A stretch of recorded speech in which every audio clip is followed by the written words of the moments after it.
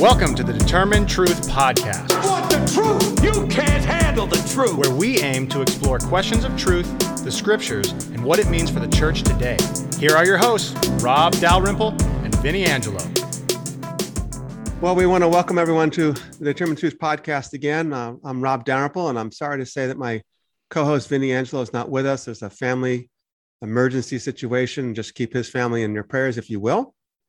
But I am pleased today to have four guests, pastors three of them are planting churches in the Phoenix area and extended area, all the way up to the New Mexico border.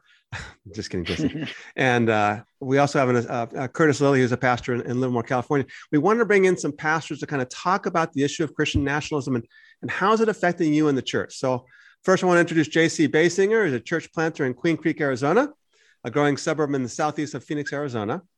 He's been a pastor for 7 years, and he loves seeing the Lord working through our messy lives to renew and restore people. Been married to his high school sweetheart, Elizabeth, for 19 years, and they have three sons, Caleb, Micah, and Ezra. And we also have Clint Levitt. Did I say that right, Clint? Yes, you did. Well done. Challenge number one. You did it. Very good. Clint was born and raised in Phoenix, Arizona. He's married to Emily. He spent the bulk of his graduate studies at Fuller Seminary, focusing on the interplay between theology and culture, and how we as Christians effectively engage the 21st century world in a winsome and helpful manner.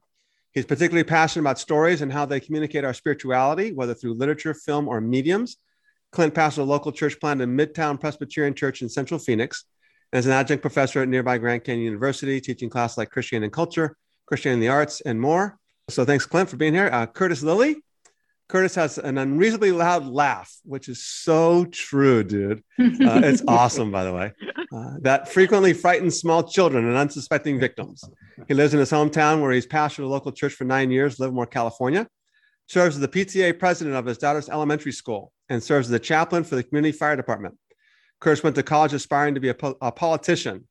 He worked for 2 different election campaigns, and he has a political science degree from, is it Cal State Hayward, by the way? Yes. It's now East Bay, right? Yeah. That's one of my alma maters. I don't know if you know that or not.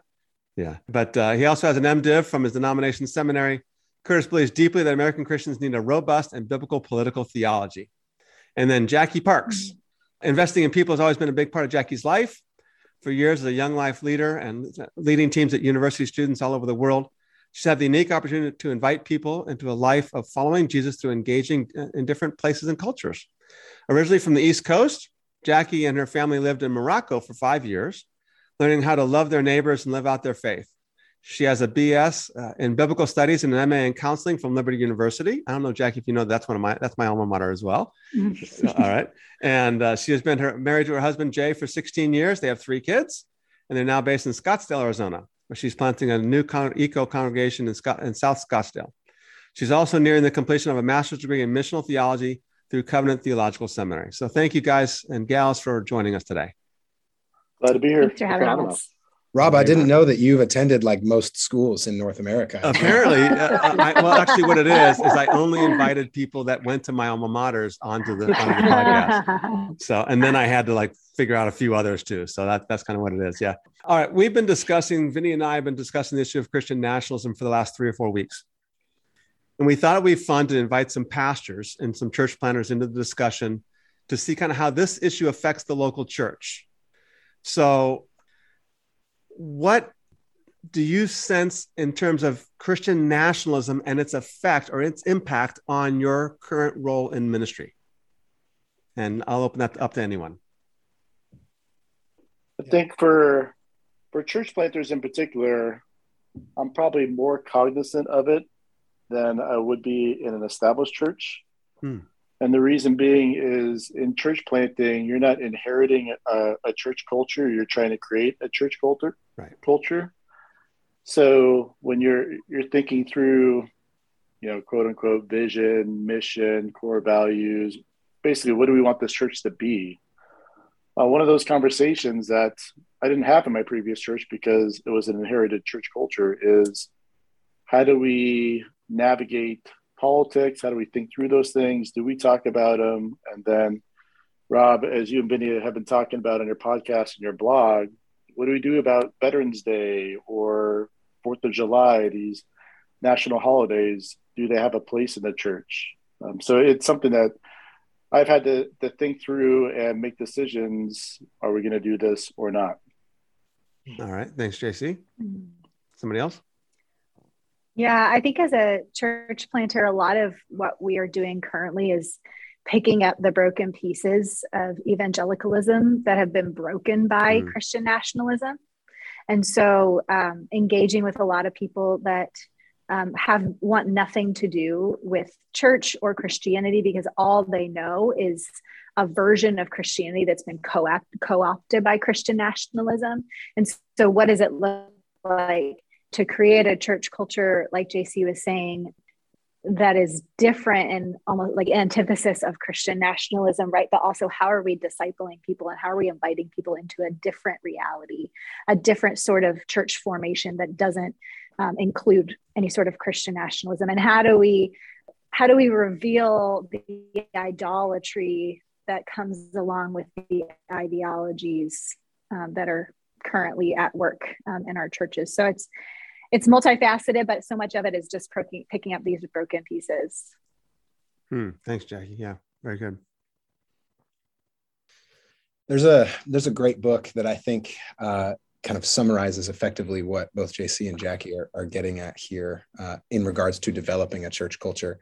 It's by a woman named Caitlin Shess. It's called The Liturgy of Politics. But she functionally talks about how in all of our lives we have liturgies. And a liturgy obviously is a religious way of saying a structure or a form that shapes us in some way or another. Christian liturgies are designed to shape people to become transformed by the renewing of their minds, as Paul would say in Romans 12, right? That we see the world differently as Christians, and that liturgies help us build that into our lives. She functionally talks about how politics have done similar things. And if you see the liturgies of the people in churches across the board, you will often find a form of discipleship that is shaped less by the person of Jesus, less by scripture, and more by these other entities. And so as church planters, and I can speak in my context, I am interacting with people who have certain liturgical expressions that exist for them both within the church and outside the church. And my goal is to say, how can we get a new form of liturgy? How can we get a new form of rhythm? How can we get a new form of formation for these people that helps unwork some of those things? It's one thing to call something bad, and it's another to build a structure in which a new frame guides us in how we live. And so I've been mulling over that idea a lot since encountering it in that book, Liturgy of Politics, finding ways to say, how can we form our people with a view of the kingdom, a certain view of the kingdom, with a certain view of the Beatitudes guiding us, right? That those who are overlooked and oppressed and marginalized, that they're actually the ones who are closest to God. How can we allow those sorts of notions to form us instead of notions of power, notions of political prestige, worldly power in that sense? But yeah, that's kind of how I've encountered it, and maybe gives a little structure to what that looks like for us.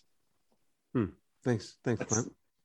That's super good. And it just reminds me that on a regular basis, I mean, almost daily in our congregation, I'm having conversations with people where I am just reminded how profoundly we've been shaped by ideas that originate in our culture, in our world, ideas that have often co-opted biblical language, theological language, ideas that are using the name of Yahweh or Jesus but are actually fundamentally different from a robust theology that would come from the scriptures, but uses the language so that people can't actually tell the difference. But if as you pick it apart, you realize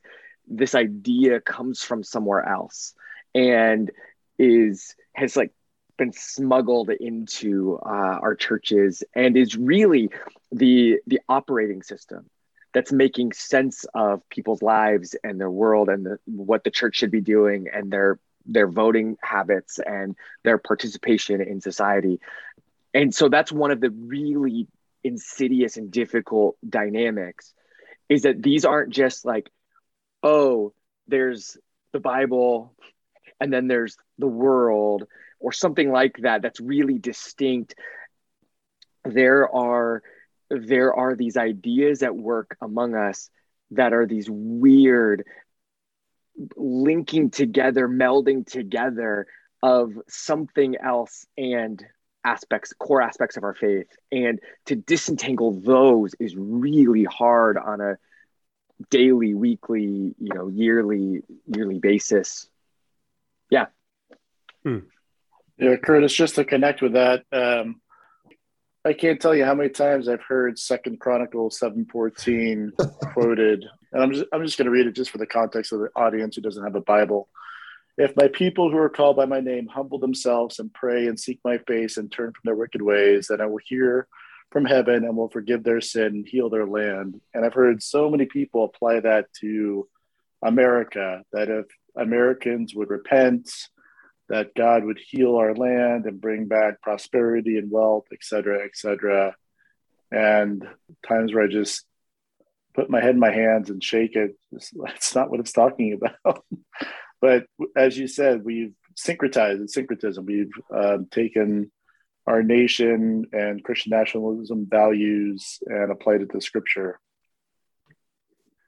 I was part of, about a year and a half ago, a rally of all the pastors in Bakersfield, California, where I was pastoring at the time.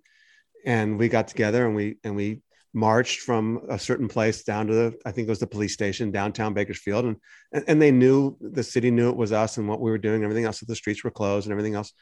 And we marched, where we ended up was where the Black Lives Matter protest was happening. And the Black Lives Matter crowd was informed that we were coming and that we were kind of coming there to make peace and so a measure of solidarity with the church, with the whole idea of injustice.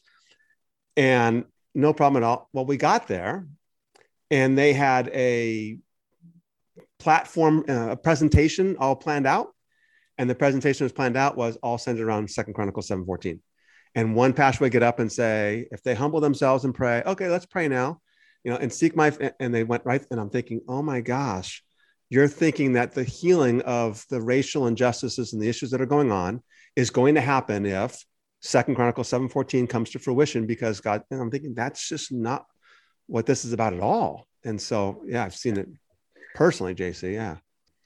I have a kind of a biblical story that helps me think about kind of where we're at with this. So I think about the kingdom of Israel following Solomon, and it divides into the southern kingdom and the northern kingdom.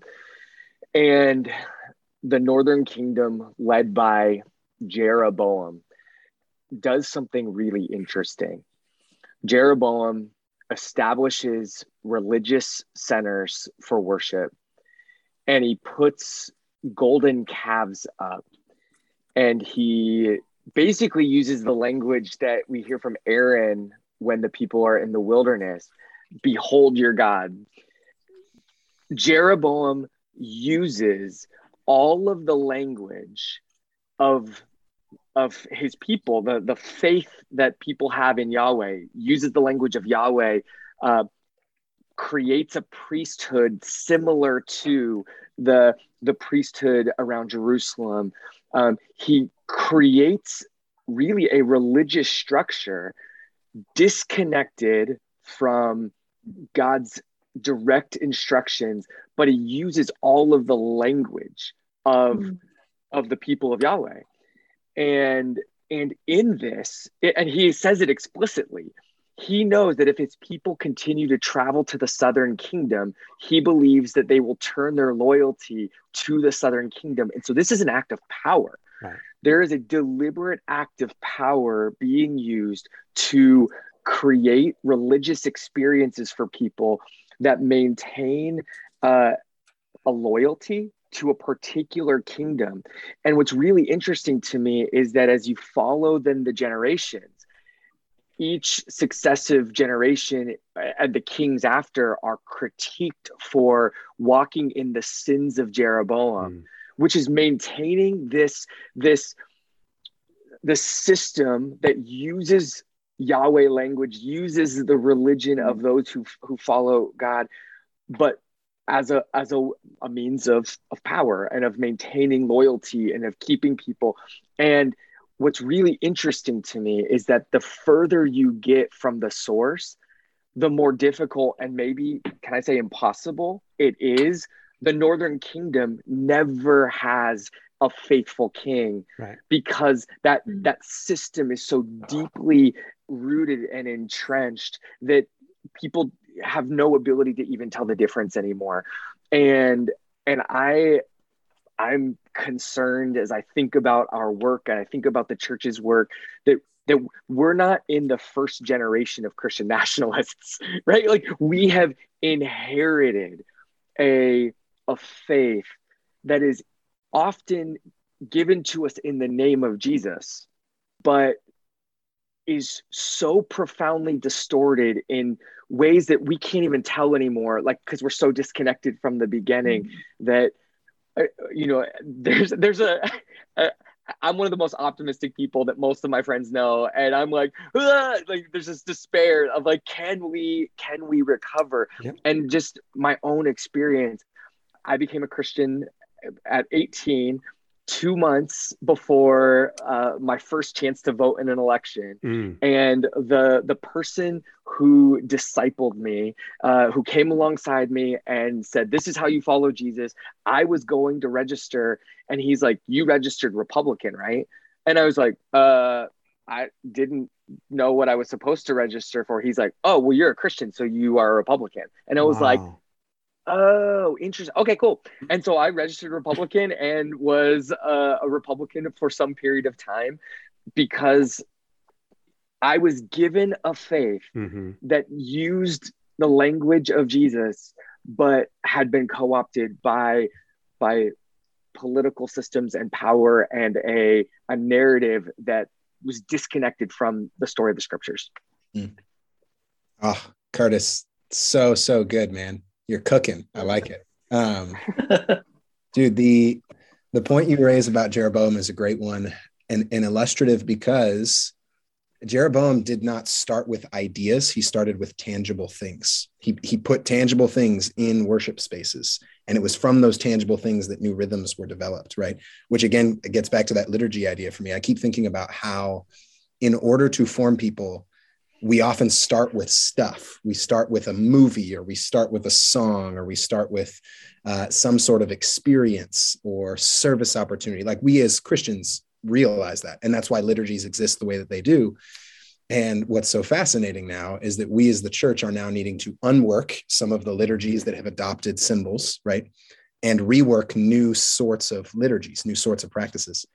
And unfortunately, what I, at least in my experience, am often finding is that the church is kind of right now devoid of really helpful biblical ways of pursuing non-nationalistic approaches. So for instance, there's a study that I discovered recently, a guy named Michael J. Rhodes, who's doing his PhD on worship music here in the States. He did a comparison of the top 25 CCLI Christian songs to the Psalms. And he just looked at the topics that are addressed in biblical worship, right? Biblical hymns and CCLI, modern Christian hymns.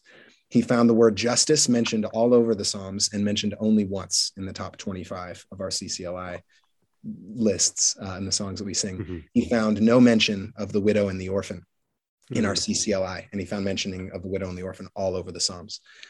He found no questions asked of God in our modern CCLI structure, and he found all sorts of questions asked of God in the Psalms.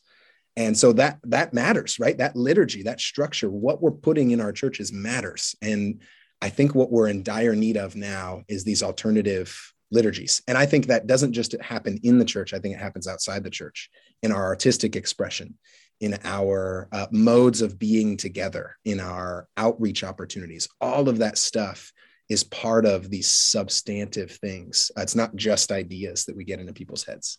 It's real stuff. And we see that on the other side, right? The flag is a tangible thing, and a voting ballot or a voting designation as Republican or Democrat, those are tangible things that form people. A news channel and a news outlet, those are tangible things. And so I think in order to combat a lot of this, we need new tangible things more than just ideas. Let me comment here that one of the problems is that when you're in the middle of the fishbowl, you can't see the fishbowl. You need to get out of it. And it's only with that historical retrospect that you can look back and go, oh, I see that, right?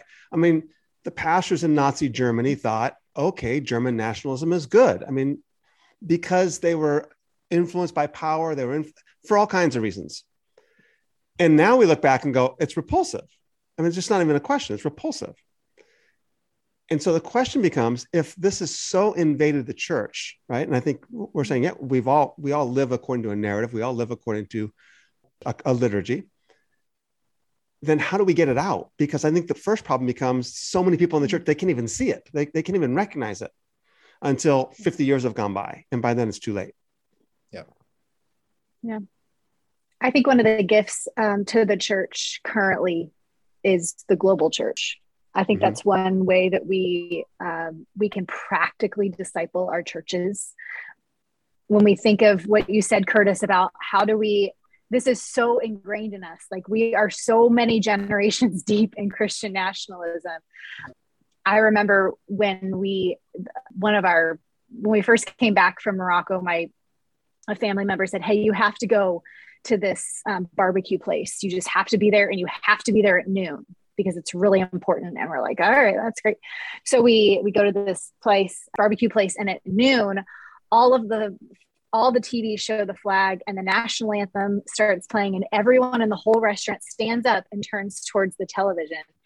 And the only thing I could think in my mind was, if this happened in Morocco and an American was in Morocco and this happened in a restaurant, they would lose their mind.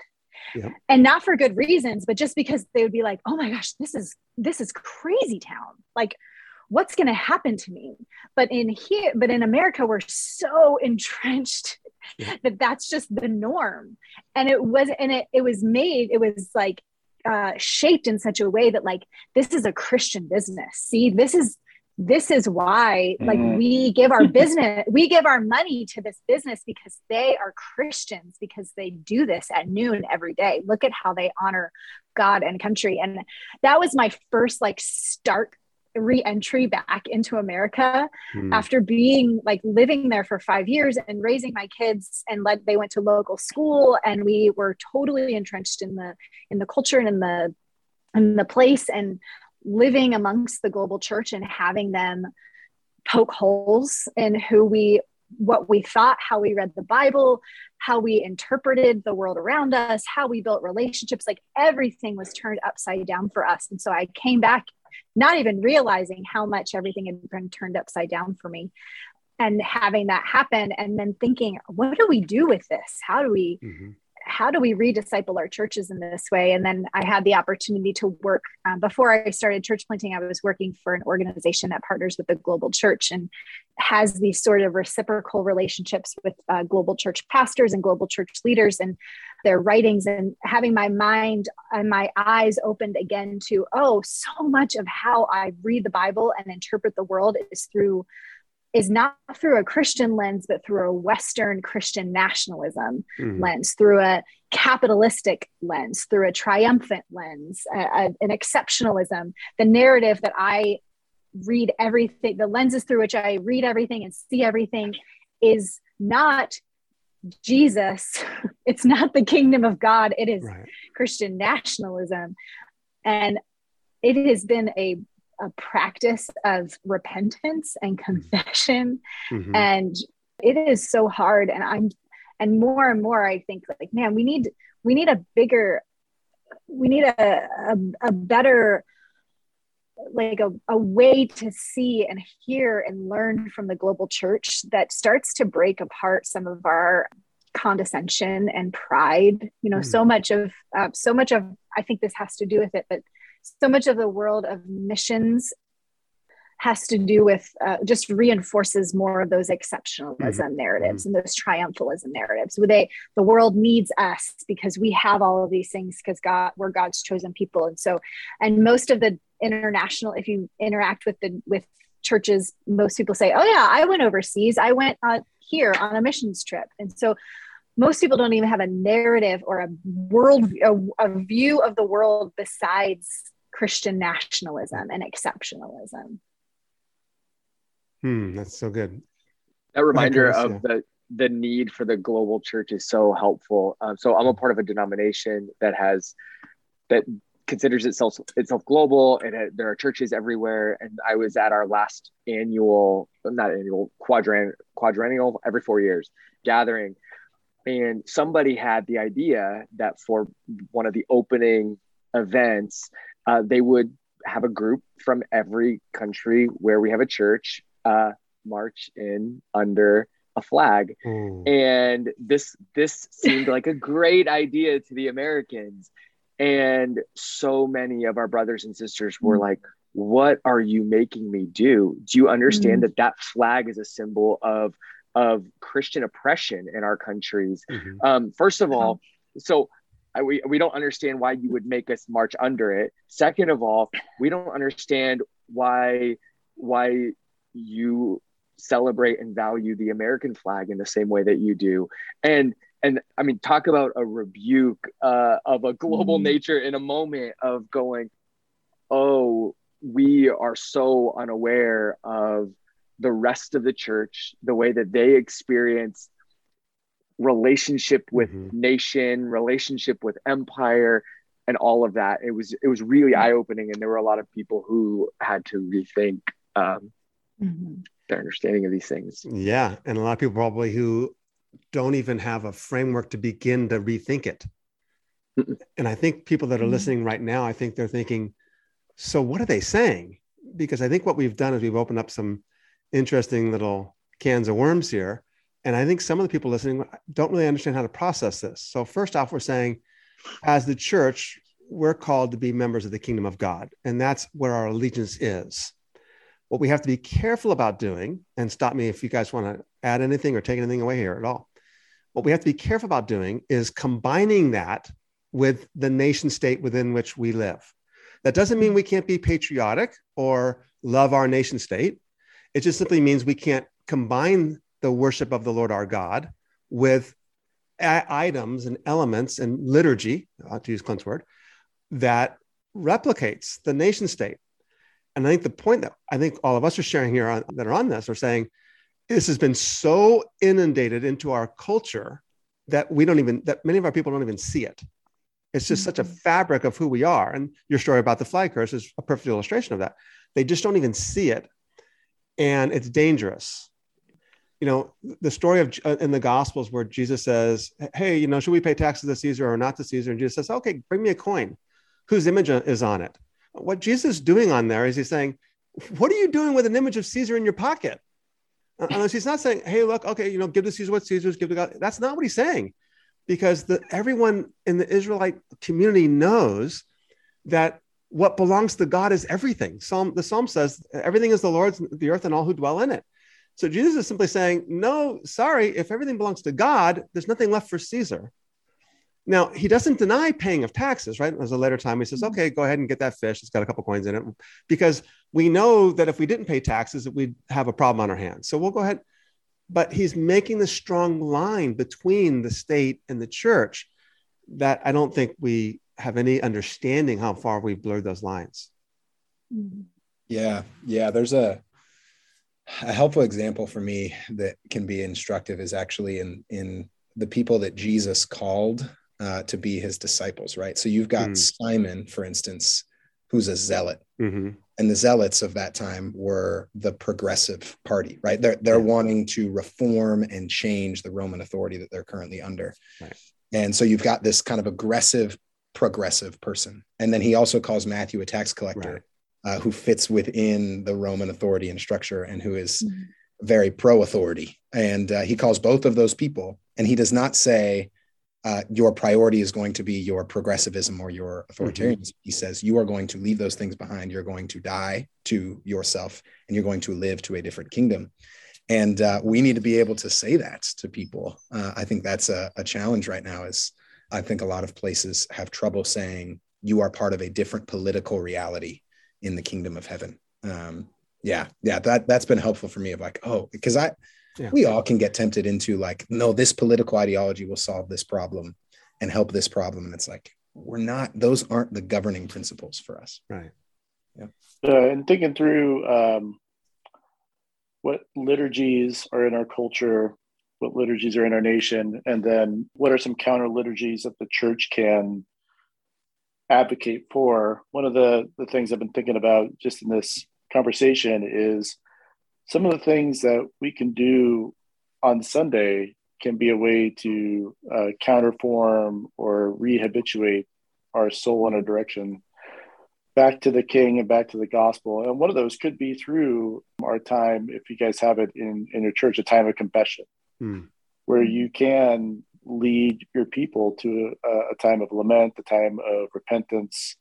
And that can be both individual sins, but also collective sins. Another thing that I was thinking about is at the Lord's Supper, you are professing Christ as your King. And we could use that and talk about how our authority, our allegiance, you can use some of that language that we have in our culture and say that is solely directed to Christ. And so one of those is through the Lord's Supper, but also communally, we are all receiving the bread and wine together. There's no gender, there's no race. If you profess Christ, there's no political party. We are all coming to the table as one body. So the unity that we have under the banner of Christ and the allegiance we have to him, I think we can begin to counter shape, counterform those counter liturgies in the service. Really so good. And I think that there are ways of receiving and celebrating our differences in ways that are maybe easy entry points that we can then extrapolate to these harder issues. So maybe a ridiculous example, but in our congregation, it's like a thing. I am an extreme extrovert and we have lots of introverts. And there is this funny conversation that we have often of people asking if I'm trying to turn everybody into extroverts. And there's this funny, like, my wife and I are extrovert and introvert.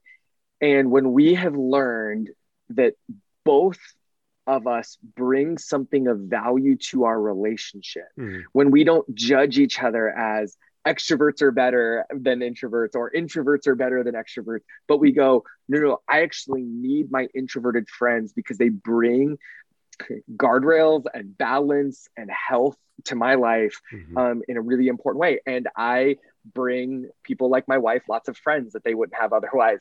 And but there is this celebration of those differences. And to go back to what Clint was saying, I don't know how many of our people recognize that in our faith, in our faith tradition, there is a deeply conservative impulse, right? God created everything and has a design for how this thing ought to work best. And so there is a work of God to conserve the thing that God made so that it continues to work best. And yet, we also recognize that sin has corrupted and broken these systems and processes and designs. And so there is a deeply progressive work that God is doing, that the people of God are engaged in restoring, moving these things to their intended purpose. There is a growth and a movement forward. And so in our faith tradition, we hold both of these, what feel like paradoxes, that there is a deep conservatism, rightly oriented. There is a rich progressivism, that when these things are grounded in the right place and are working together, the church has the ability to be in the sweet spot of what God is trying, of what God is trying to do. And so we need both of those people. And in the same way that we are extroverts and introverts, I think people actually have a natural conservative bent or a natural sort of progressive change oriented way of being. And then there are probably some people who are kind of in the middle, but those people need each other if we're going to be faithful. And so going from a silly example like extrovert, introvert, I think we can make the leap to a similar dynamic of these impulses that exist in us and that make us a whole body. There are each parts of the whole that are necessary to shape a fuller understanding of what God's up to.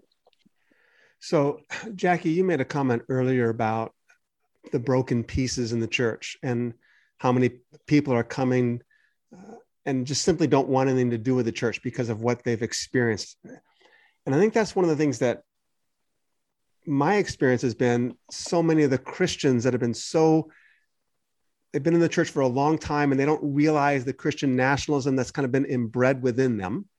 They don't realize the harm that it's doing. So it's one thing for us to say, hey guys, kingdom of God says this, kingdom of the nations say this, there's a disconnect here, we need to fix this. That's one thing. But to say that disconnect is also problematic because it's harming people. It's causing people to follow. Can you, and any of you, can you speak to that a little bit? The harm that you've seen it do in people's lives and the brokenness that you've seen in your own experience in ministry? Yeah, so this is a really tangible thing for me. I lead at our little church plant what I call a skeptics Bible study. And it involves people who have been hurt by the church, who have been marginalized in some form or fashion, who have found the church unable to address a lot of these bigger issues, or have found them reinforcing cultural issues rather than unworking them, and have found themselves kind of repulsed by the church. And so my goal is to identify as many of those things as possible and help provide ways through them for folks. And that starts by listening. I think this is a huge thing that the church, we love to jump to saying, we love to jump to speaking. And I like using the picture of the church as the body to illustrate this, but we love to be a church of mouths, but we need ears too, right? We need both of those things happening. And I've noticed that creating space to acknowledge what the church has exacerbated and perpetuated is a necessity for those skeptics. And once you're able to name it from inside the church and say, no, I'm with you. Like I get it. I see it. It's wrong. It's unjust. We've perpetuated these things. It helps bring down some walls of trauma and of pain and of difficulty, and then allows us to say, so what does Jesus speak into this? What does the person of Jesus speak into this? What does the kingdom speak into this? So I think listening, I've found, has been such a necessity when I deal with some of the pain that we've inflicted in the past. Listening and then confessing and repenting. Yeah, very good. One of the phrases that's going back to that, Clint, has stuck with me, and it's something that I'm growing in, is listening to hear instead of listening to respond. So quickly you want to defend the church, defend the bride of Christ. But so many times there are truths that are being told that we need to hear, and as you said, repent of and confess and point really to who Christ is and how we as simple people have fallen short. Very good.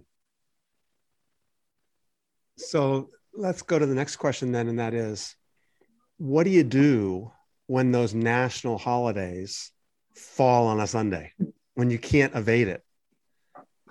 That happened this year, July 4th. This year, the 4th of July was on a Sunday. Yeah. I think, Clint, you and I were together, right? I think for 4th of July this year. This is very relevant. I'll let Jackie. Okay. Yeah. And I think that was the day that I was leading the prayer time. And so there was this tension of, all right, what do we do? And Midtown is a younger congregation. And so I don't even think if we wouldn't have mentioned it, there probably wouldn't have been pushback, but I do think it's important. And so we did spend some time thanking the Lord for the freedoms that we do experience here, because that's a piece of it, is that we do have freedom of religion here. We are able to worship the Lord without fear of being arrested, but that should also that freedom comes with responsibility, comes with the responsibility for us to be praying and grieving and lamenting for the freedoms that our brothers and sisters around the world don't have. And so I think that there's a way to always keep it within the with the purview of we do experience freedom here. We do experience some privileges, and those privileges should always be used in the service of others. So how are we constantly thinking of how do I use these privileges for the sake of others? Yeah, amen. Yeah, and an additional thought too. Just a couple weeks before July 4th is Juneteenth, which is the first the first national recognition of that holiday that's been celebrated for decades now. And so we at our church on the Sunday after Juneteenth also had a time of repenting for the ways that the church has perpetuated this and celebrating the fact that some of these things have changed over the course of time and recognizing what might still need to change. The Presbyterian Book of Common Worship has some helpful prayers that go back hundreds of years that provide helpful language to say, how can we both repent of how we've perpetuated racial injustice in the past, and then how can we also recognize some of the ways that we're seeing that healed? And so I think that's helpful to get at the tension that Curtis was mentioning before. Like, we can both repent and recognize the freedom we have, right? We can both acknowledge how we've perpetuated some unhealth and name some of the health that we also get to live with and freedom. And those two things can exist together. The progressive and the conservative impulse can live together. So, any other thoughts?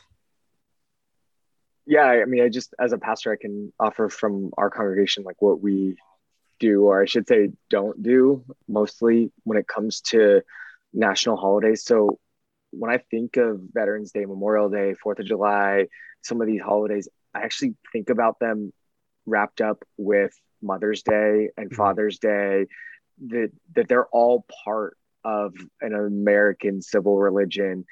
That, to go back to Clint's original, like, we are people of liturgy.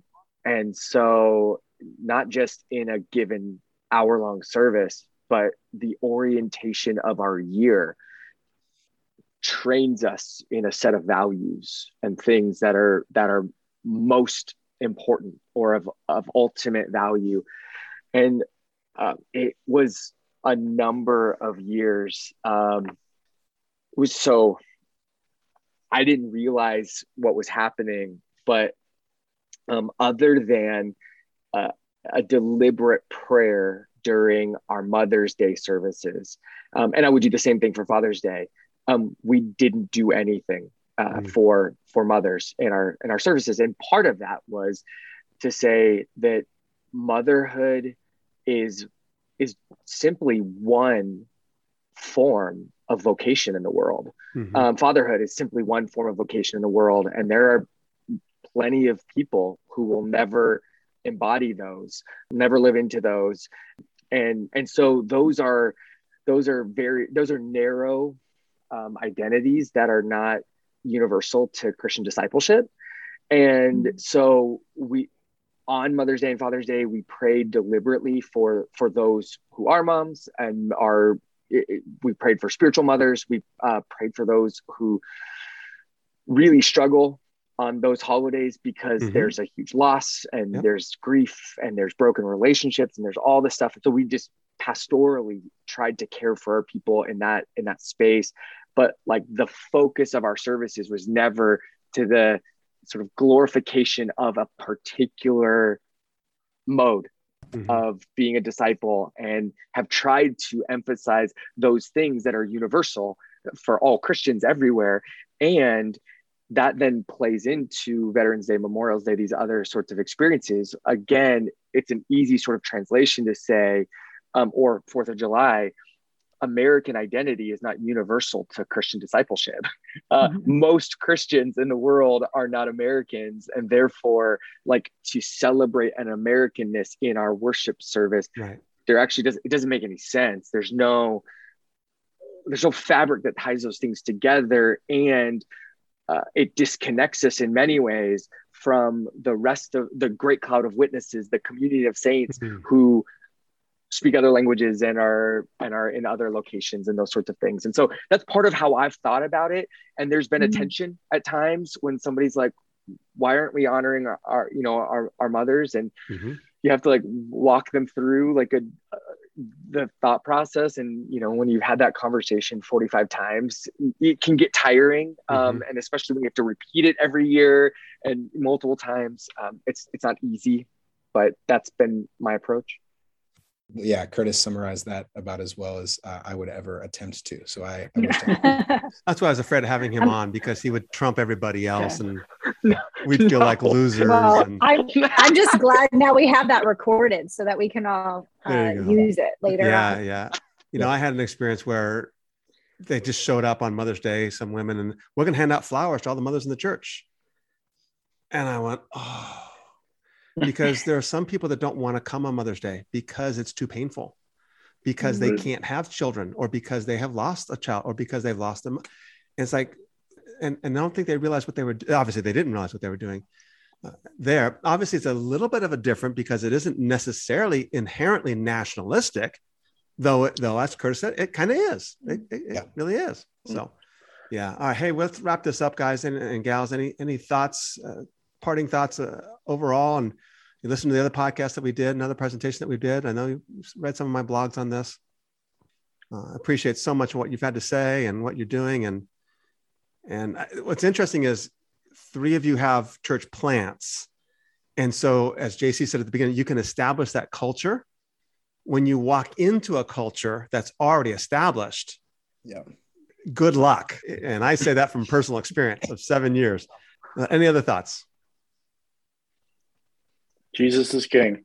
Amen. That's right. Yeah, that's right. Yep.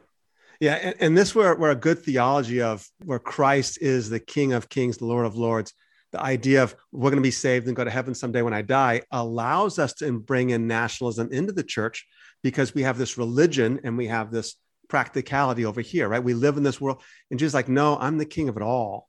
And I'm here to redeem it all. And that's what, we have to start rethinking now. So yeah, very good. Rob, can I just burn it all down right now? I want to say project of making Christian nations, whatever form they come in, it's not just an American project, is a fundamentally blasphemous activity.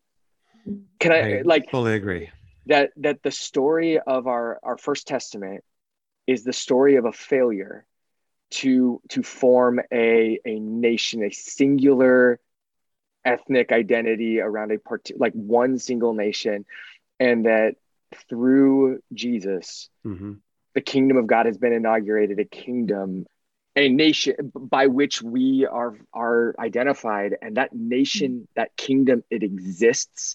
And that is where our citizenship is. And any project to recreate some other earthly nation, I just think is a work that denies the Holy Spirit's activity in forming a single people made up of every tribe, tongue, nation, language. And I think it's such a distraction to the work of the church, and is... So, I couldn't. That might have been a harsh word, but I really couldn't agree with you more. That'll preach. I really couldn't agree with you more. And I think that a lot of people just simply don't understand the harm that it's done to the Christian witness, to the people who have been harmed by a nation state, going, hey, if that's what it is, then I'm out. I think we just simply don't understand that. We need to step back and go, yeah, wait a minute. And even that First Testament, right? Even that the people of that First Testament, they were called to be a nation that was inclusive. The whole idea was the nations will flow into Jerusalem. You are to be my kings and priests to the nations, not to be exclusive, but to be inclusive. So absolutely. So very well said. Well, I want to thank you guys for being here and joining us today. Thank you for your time and your continued ministry. I continue to pray for you guys and support you. And we'd love to have you back sometime soon. Thanks, Rob. Thank you, guys. Thanks, Rob. Great to be with you. Thanks. Thank you for listening to today's podcast. Please subscribe to and like our podcast. You can follow Rob's blog at determinetruth.com or purchase his books on amazon.com. See you next time.